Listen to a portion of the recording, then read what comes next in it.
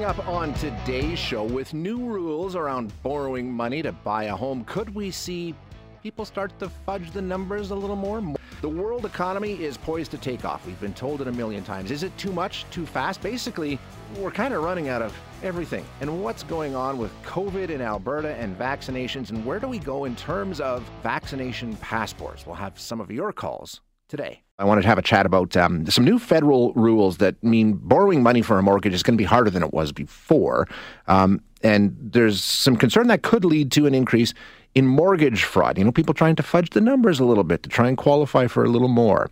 Leah Zlatkin is an expert with lowestrates.ca and a principal broker at Bright Mortgage, and she joins us now to chat about this. Did I get the name right, Leah? Yeah, you did. Okay, it's good. a hard one to pronounce, but thank you. Okay, so let's talk about this here. First of all, the changes. What exactly are the changes in terms of borrowing to buy a home in Canada? What are the new rules? Yeah, so as of June 1st, we're likely to see that OSFI, which is the Office of the Superintendent of Financial Institutions in Canada, is going to be raising the qualifying rate from 4.79% to 5.25% for people buying uninsurable homes. So in layman's terms, what this means is that for somebody purchasing a home over $1 million, with 20% down, there's going to be about a 5% difference in the affordability that they would have had before compared to now. So they'll qualify for 5% less mortgage dollars. So what they're saying basically is, okay, we don't care if you can handle the payments based on what the interest rates are now. We want to know if you can handle them if interest rates go up to, as you said, that 5 point whatever, right? Correct, exactly. And so, you know, this isn't going to have a huge impact, but in cases where people are really close to that borderline, we're probably going to start to see a little bit more of this, you know, people believing that they are fudging their numbers in their own benefit. And, you know, they might try and stretch themselves a little further than the truth. And in those situations, you know, this can be really problematic. And so this is just something that we're probably going to start to see as time moves on here. So what you're talking about here is basically people going to the bank and saying they earn a little more than they do so they can qualify for a little more than possibly they're allowed to. Yeah, 100%. And, you know, Equifax just recently released a survey that was talking about how truthful people are on loan applications or credit applications.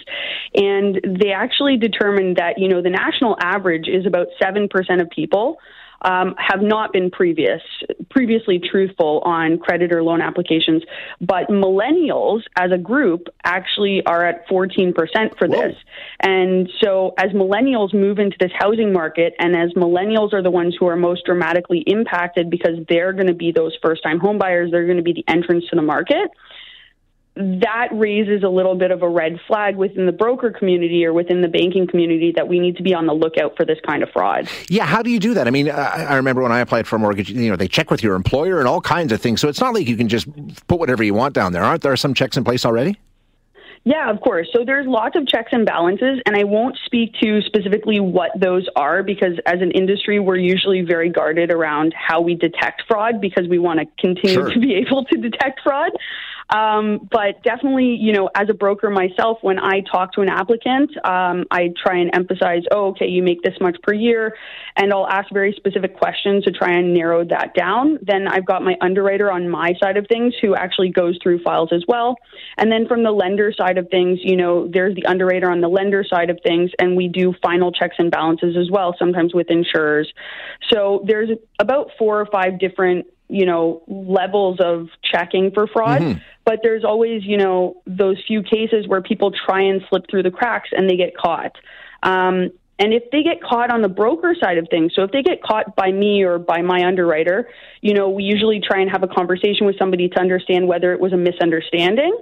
But if you get caught on the lender side of things, that can dramatically impact you. That can prevent you from being able to get a mortgage at all. Oh, really? You know, as Canadians start having these situations arise where they need to qualify for just a little bit more, or they're just on the cusp of being able to get that dream home or that first home, Canadians need to be really careful because, you know, something that might seem harmless right now could make it really difficult for you to get a mortgage later on. Interesting. So that could really set you back in that way. But I mean, there's also consequences in terms of you could end up in over your head. I mean, these rules are in place for a reason, right? Yeah, 100%. And so, most people think about it this way. Okay, well, my mortgage rate today is going to be 1.3%. What does it matter if the Prime Bank of Canada raises interest rates a little bit? Still at most I'm going to be paying 2%. That's way off of that 5.25% that they're going to qualify me at. So I'm fine. Mm-hmm. But when you take into account the fact that maybe, right now you're buying a home and you don't have a car, but you're buying a home in the suburbs and all of a sudden you might need a car. You've got now a lease payment as well. Maybe your spouse or your partner also has a new lease payment. Now you've got 2 lease payments. You're maybe putting the kids in school or doing something else. And then, you've got new hydro bills and things sort of build up. And so all of a sudden somebody loses a job or gets some hours cut back and things can get tight, especially if rates are going up at the same time. So for a lot of these Canadians, these sort of checks and balances are put in place to make sure that we can all continue paying our mortgages and so that nobody has deferral situations. And when we talk about interest rates, they're not going any lower. They can't go any lower. The only way they can go is up, right? You never know. Well, there's a lot of speculation in the market, and Bank of Canada actually has rectified a few statements that they made earlier in the year. So originally they were saying that they weren't going to be raising the Bank of Canada prime rate until at least 2023. And now they're saying that we're on a better track to economic recovery. So they might be increasing rates as early as end of 2022. So Q4 of 2022. Okay. So we could see those interest rates going up on the variable side of things. From a fixed rate perspective, though, we have seen a slow and steady gradual increase compared to where we were at about 3-4 months ago. So 3-4 months ago, rates were about 0.4% lower than they are right now. So we have already started seeing an increase in fixed rates, and variable rates, many expect that they're going to continue going up, including myself. Right. Okay. So now, just to clarify, because some listeners are asking, who does this apply to? It's not everybody applying for a mortgage, right? It's, as you said, mortgages that are uninsurable, basically. Yeah, so this is uninsurable mortgages. So to define that for everyone, what an uninsurable mortgage is when you're purchasing a home over $1 million, or when you're doing a refinance of your home. And that's a situation where a lot of people need to be very careful, and where we're probably going to start to see some of that number fudging as well. So what a refinance is that you live in an existing home, and maybe, you guys have, over time, the property is increased in value, and you want to take a little bit of money out because maybe you want to try and put a down payment on a condo, right, or you want to pay for a graduation or a wedding or something like that, or maybe even renovations. So you decide you're going to take a little bit of extra equity out of the home. Okay. So when you try and do that, when you try and requalify to take out some additional equity from the home, then you have to go through this stress test process again. Gotcha. And you're considered to be uninsurable. So in that particular situation, especially amongst Canadians who are, close to retirement or who have already retired, there's a situation where their income might not be the same as when they originally qualified for their mortgage. Sure. Makes perfect sense. Thanks so much for the clarity around this, Leah. Appreciate your time. Absolutely. Thanks so much for having me. It was great chatting with you today. We'll do it again. Thanks very much. That is Leah Zlatkin with lowestrates.ca and a principal broker at Bright Mortgage. Well, we don't know when the recovery will start. Maybe it's already started in some ways. It looks like it may have. But what is it going to mean for us? We keep hearing about great things for the economy and for business and things like that. And maybe it's too much of a good thing. Can there ever be too much of a good thing? Well, we've been told to expect this roaring comeback as we emerge from the darkness of the pandemic months and even years. The economy is predicted to be ready to roar, not just in Canada, everywhere. And already, there's every reason to believe it could all be happening too fast, too much too fast, and we could run into some problems here. Zach Rogers is one of the people behind something called the Logistics Managers Index, which historically is very, very accurate, and it's pointing out some real cause for concern around this topic. Zach, thank you so much for joining us this morning. Appreciate your time. Yeah, thanks for having me. I'm happy to be here. Okay, let's just define what we're talking about here, first of all. The Logistics Managers Index. How do you put it together, and what is it? Sure. So every month, a team of professors from other supply chain departments around the U.S. and I send a survey out to a couple hundred director level and above, so people who will have kind of a full picture of the supply chain, director level and above supply chain folks, and we just asked them a simple question. Things like transportation prices, inventory capacity, warehousing utilization, are they going up? Are they staying the same? Or are they going down? And essentially, when we average all these answers together, if we get a number over 50, that means we're seeing growth. Okay. If we get a number below 50, that means we're seeing contraction, and the further below, further above it goes, the greater those levels are. So this month, we got a score of 74.5 for the overall index, which is the second highest reading in the history of the index. We've been doing it for about 5 years, and it goes to exactly what you were just saying in your introduction. We're really starting to open up, and that demand is showing tightness in other parts of the economy because of how fast we're sort of turning everything back on. Yeah, we're sort of taking off like a rocket here. Now, historically, this market index, it's been extremely accurate, right? Yes, sir. Yep. It tracks very well with almost any economic indicator you like. Yeah. Usually, if we have, increases in the LMI in April, that means we're going to see an increase in things like retail sales, Dow Jones Index in May. So it's a pretty good predictor of economic activity. Okay, so let's take a closer look at exactly what you're seeing in your latest index. Where are you seeing some of the issues? What are you finding in your survey of these industry heads? So essentially what we're seeing is that capacity is very, very tight right now. Okay. If you think about the way supply chains are constructed, they're put together so that they don't have an ounce of fat on them. You don't want to have trucks or warehouses or any sort of capital equipment like that that's just sitting there not being used. So going into the pandemic, we already had some tightness with capacity, but it's a tightness that's built in. You want to be having just enough. But when the pandemic happened, a couple things occurred. One, a lot of warehouses were really slammed with inventory. And the reason for this is because we had all these sales sort of ready to go in the spring or the summer, and then all the stores closed down. So there was a lot of inventory already kind of sitting there. And then what has happened after that is we've sort of had the consumers speed back up, and this really happened. This really started happening, honestly, at the end of last summer. And it's really because of the way consumer spending came back that we're seeing so much tightness. Average year-over-year growth for e-commerce is 15%. Right. Last year, because all the stores were closed, it was up 45%. Okay. And so if you think about the way e-commerce works, you have to have more trucks because it's not you and I driving to the store. It's the trucks, or in vans coming to our house.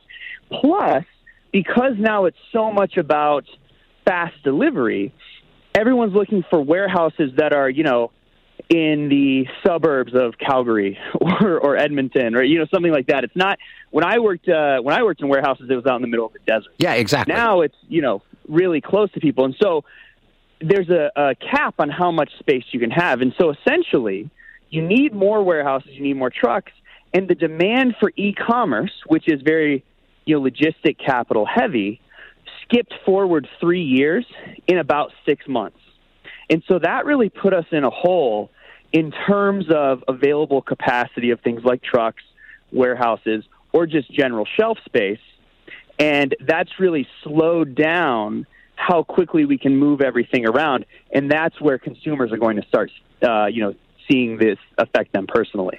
And it's kind of interesting in reading over some of the work that you're doing. It's not, we're talking here about shipping and about e-commerce and things like that, but it's not like those are the only two sectors, right? This goes back right. Raw materials right through the entire supply chain. Absolutely. And the problem with the tightness, especially for raw materials, is that raw materials aren't necessarily the most attractive things for truckers to be moving around. So if you look at something called the tender rejection rate, and a tender is like a load that some company says, hey, I want, here's my tender. I want this load to go on a truck from point A to point B. Right now, the rejection rate for those loads, for those tenders, is 25%. So essentially, of every 4 loads that companies have to ship, one of those isn't going to get on a truck because there's just not enough capacity. And so for something like raw materials, like take lumber, which has been a big issue in the U.S. Because of issues with construction, if I'm a trucking company and I have a choice, well, I can either ship some high-margin electronics or lumber, I'm going to go with the electronics every single time. And so that sort of thing, the raw materials are really slow to be moved around because of the trucking issue. And then on top of that, because we're having this spike in demand, it's not like we just had no demand for products and then demand is going to go back to normal. Demand is higher right now because we're sort of, making up for that deficit. Yeah. And it's just like I said earlier, where you don't have a lot of extra trucks sitting around. Right. There's not a lot of extra factory capacity sitting around. It's why it took us so long to catch up on like toilet paper last spring, because toilet paper factories are designed to be operating at basically 100% efficiency all the time. And so now we're asking these raw material folks to say, hey, can you give us 115% or 120%? And they just don't have that flex capacity. Now, you're talking about lumber in the United States, exact same situation up here in Canada. And that's an important thing to point out. When you take a look at this survey that you're doing, you're not talking about, this is a global situation. Everybody's in the same boat right now, right? Absolutely. Yeah, absolutely. It's an international issue. And, if you look at something like the ports, look at the Port of Los Angeles right now. They're somewhere around, 180% more busy than they were the same week last year. And they're setting a record every month in the Port of LA for things coming in. Yeah. And so what that's doing is it's driving up the price of containers, just the big metal shipping containers. Right. That's actually one of the biggest constraints on the economy right now. Those are up 500% from where they were this same time, like even a couple months ago. And so if we, the economy is so interconnected globally, you're absolutely right. We're so interconnected globally. And if we can't move things around, we really see these big price crunches. And it's going to be a while for us to catch up because in many ways, the sort of behavior or sort of the constraints are encouraging bad behavior. So, if the price of containers is up so high, well, what's happening? Well, ships are, say, coming to the U.S. or to Canada from Asia, and instead of waiting to be fully reloaded, they're just turning around and maybe going back with 90% of the containers that they came over with the first time. Well, what does that do? That cuts the supply of containers in Asia and increases the price even more. But if you're these ship captains, you're graded on how fast you can turn these things around. So maybe you don't care about that. And so there's all these issues where people are now kind of cutting corners internationally that's actually making the problem a little worse. Now, you mentioned it's going to take us some time to catch up. How much time? This won't be a permanent condition we're going through, right? No, absolutely not. I will say that companies are slow to adjust to this. You imagine if you're an ocean carrier, and this is maybe a little bit of a bubble, you may not want to invest in a whole fleet of new ships right now. I think for a lot of the carriers, they're looking at this as almost like, well, am I buying the stock when it's at the most valuable it's ever been? Right. You don't want to buy at the top of the market. You want to buy at the bottom. And so I think there's some hesitancy there. Now, one of the things we do every month is we ask, okay, so in the next 12 months, where do we see this going? And we got some really interesting numbers this month. So in terms of additional capacity that will come online, for warehousing, our number was 53, which shows, okay, we're going to have some warehouses come online. Yeah. A pretty normal number. Mild. Sorry, what? A pretty normal number. Nothing too extraordinary there, right? Right. It's a very mild level of growth. Trucks was actually a 44, indicating that, yes, we will be building trucks, but we're not going to be able to build them quickly enough to keep up with the increase in demand. Partly because actually of the semiconductor shortage. Yes. Right now we have record levels of back orders for Class 8 trucks, and we just can't fill them because we don't have the semiconductors for them. But so if you put those together, okay, well, we'll have some moderate level of capacity come back. Well, for prices, it's an 86 for transportation price for the next year, 84 for warehousing, and I think an 85 for inventory costs. And so we're just not going to be able to bring enough supply back in terms of logistics capacity to meet demand for at least the next 12 months. Oh boy. Yeah, so it's a good time actually to be a trucking company probably. But yeah, so it's going to be at least through the rest of this year and maybe through the beginning of 2022 that we're going to continue to struggle according to our respondent base, and they've usually been pretty spot on. Yeah. That we're going to continue to struggle with supply catching up to demand in terms of logistics capacity. All right. Fascinating discussion. Thanks so much, Zach. I really appreciate it. Yeah, thank you so much for having me. It was a lot of fun. Yeah, we'll get an update down the road, too. Thank you very much. That is Zach Rogers, who is an assistant professor of supply chain management at Colorado State University's College of Business, and he's one of the guys behind this index that sort of maps out where we are and where we might be going. Interesting news coming out today that sort of fits into the discussion that we are having. European Union countries agreed today to ease COVID-19 travel restrictions on non-EU visitors ahead of the summer tourist season, a move that could open the block's door to Britons and vaccinated Americans. The 27 countries approved a European Commission proposal to loosen the criteria to determine safe countries to let in fully vaccinated tourists from elsewhere.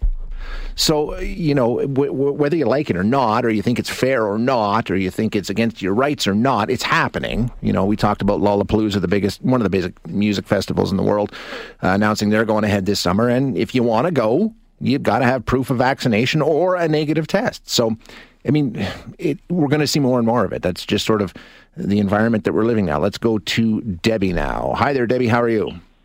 Yes. Good morning, Shay. I'm fine, thank you. I had a question or just a remark. Mm-hmm. I got a shot at, I phoned 811. Yep. I live in Calgary, or actually Irricana, so I'm not sure why I'm listening to Ched, but anyway, no worries. I phoned 811. They said, go to Genesis Center in the Northeast to get your shot. Yep. Good enough. I got this big-ass piece of paper. Excuse my French, I'm sorry. All right. And everyone that goes to a pharmacy and just goes and says, hey, at PharmaSave or Shoppers, yep, you get a little card. Yeah. Do not laminate because you may need something else. Now, my husband got his shot in Montana. He drives long haul. Mm-hmm. He got a card. It took them 15 seconds to fill it out. So people that actually phone in and to 811 do not get a card, which is kind of unusual. And I phoned urgent care in Airdrie, and they said, well, because we're AHS. You can access it online and print it off, right? You can. That's what they're telling you? No. They're saying that if AHS, which I phoned, 811 is our number, if you phone that and you go into an AHS authorized Genesis Center in Calgary, you do not get a card. But if you just walk into a pharmacy, you get a card. I don't understand. Because you're saying now we would, and I agree, okay, you would need something to say that you have got your shot. But are you supposed to laminate an 8x11 and walk around with that? It doesn't make sense. Good question. Yeah, I don't know, Debbie. I don't know how this will work out. And I don't know that anybody can ask you to produce anything. I don't know exactly how. That's what I'm saying. That's going to be the sticking point for all of this, right? Is how you try and enforce this and make sure that people that are entering your business are in fact vaccinated. Let's check in with William. Hi, William. Hey, buddy. Congrats on the job. Thanks, man. Appreciate it. Yeah, I got my shot. I got my little, I went to a co-op pharmacy, and, I got my piece of paper. It's folded up. It's in my wallet. Yeah, okay. If anybody does ask me, I just pull it out and say, yes, I got my first shot. Yep. And I don't understand this whole dilemma of people not wanting to get the vaccine. To me, it doesn't make any sense. Me neither, personally. I think it would only make sense if someone they know or, a family member gets it. and then gets seriously ill or potentially, passes away. Yeah, I mean, then it becomes reality, right? It becomes real because it's happened to them, and it's happened to me. It happened to my mom. And they're right in 2020 when we were kicking cans around and trying to figure out whether we're going to shut the borders down, keep the planes on the ground. I mean, for me, it's all about the 14 days that we didn't do anything. Right, yeah, exactly. We shut everything down for 14 days. We would have lost less money doing the 14-day shutdown than what we've lost so far. No, I know. Hindsight's 2020. We can take a look at other jurisdictions that did things differently and came out farther ahead than we did. Let's check in with Nick. Hi, Nick. Hey, how are you? Good, how are you?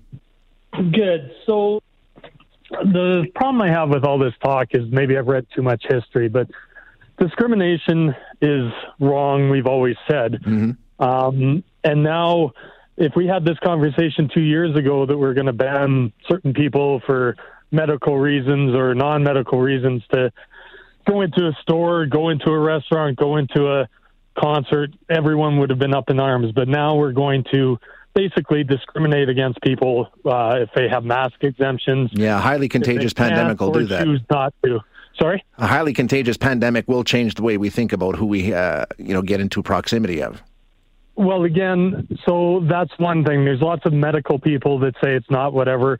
You have real world examples of Sweden, Texas, Florida, South Dakota. So leaving that part aside, let's just talk about the discrimination because, I mean, if you go historically, there were a great many medical experts who declared that smallpox, syphilis, and typhus were being spread.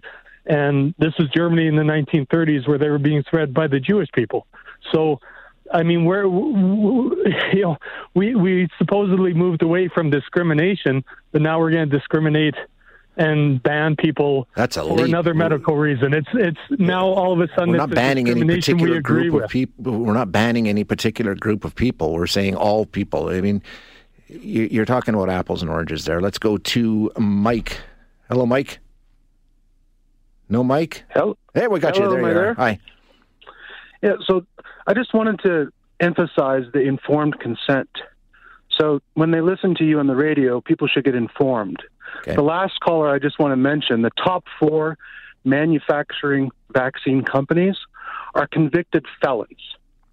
Johnson & Johnson was selling baby powder with asbestos in it knowingly, yes, they were. While parents rubbed that on their children. You're telling people, I got 6 calls I want to get through, and we've had this discussion before. Your point is you don't like the vaccines. Can we just wrap it up? Can we just say the vaccines are dangerous? The other point I'll make is Bill Gates was close friends with Jeffrey Epstein. Yeah, you know what? We know that. How do you feel about taking a vaccine that was developed by a guy that's best friends with Jeffrey Epstein? So don't take it, Mike.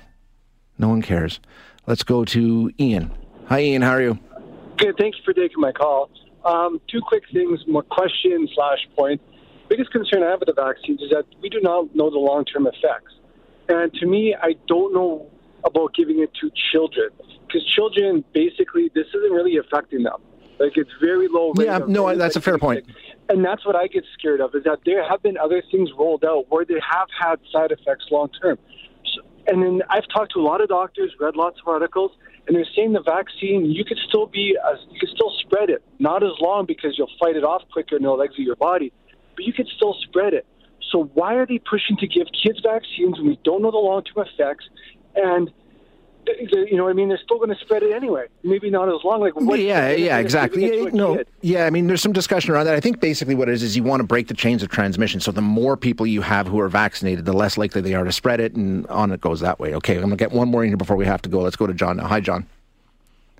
Yeah, the point I want to make, and if you're going to be demand passports for COVID, to be consistent, other health issues should be available and considered as well. So, example, STD passport for access into establishments. What, are you going to go to the Safeway and have sex with somebody? Bars, Why on earth would you need an STD passport? Well, hey, you could get it if you link up with somebody.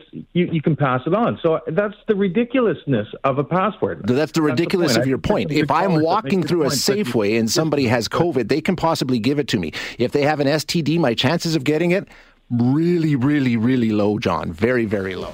Thanks for listening today. To hear any of our other interviews, you can find them wherever you find your favorite podcasts. And if you like what you hear, don't forget to rate and review us.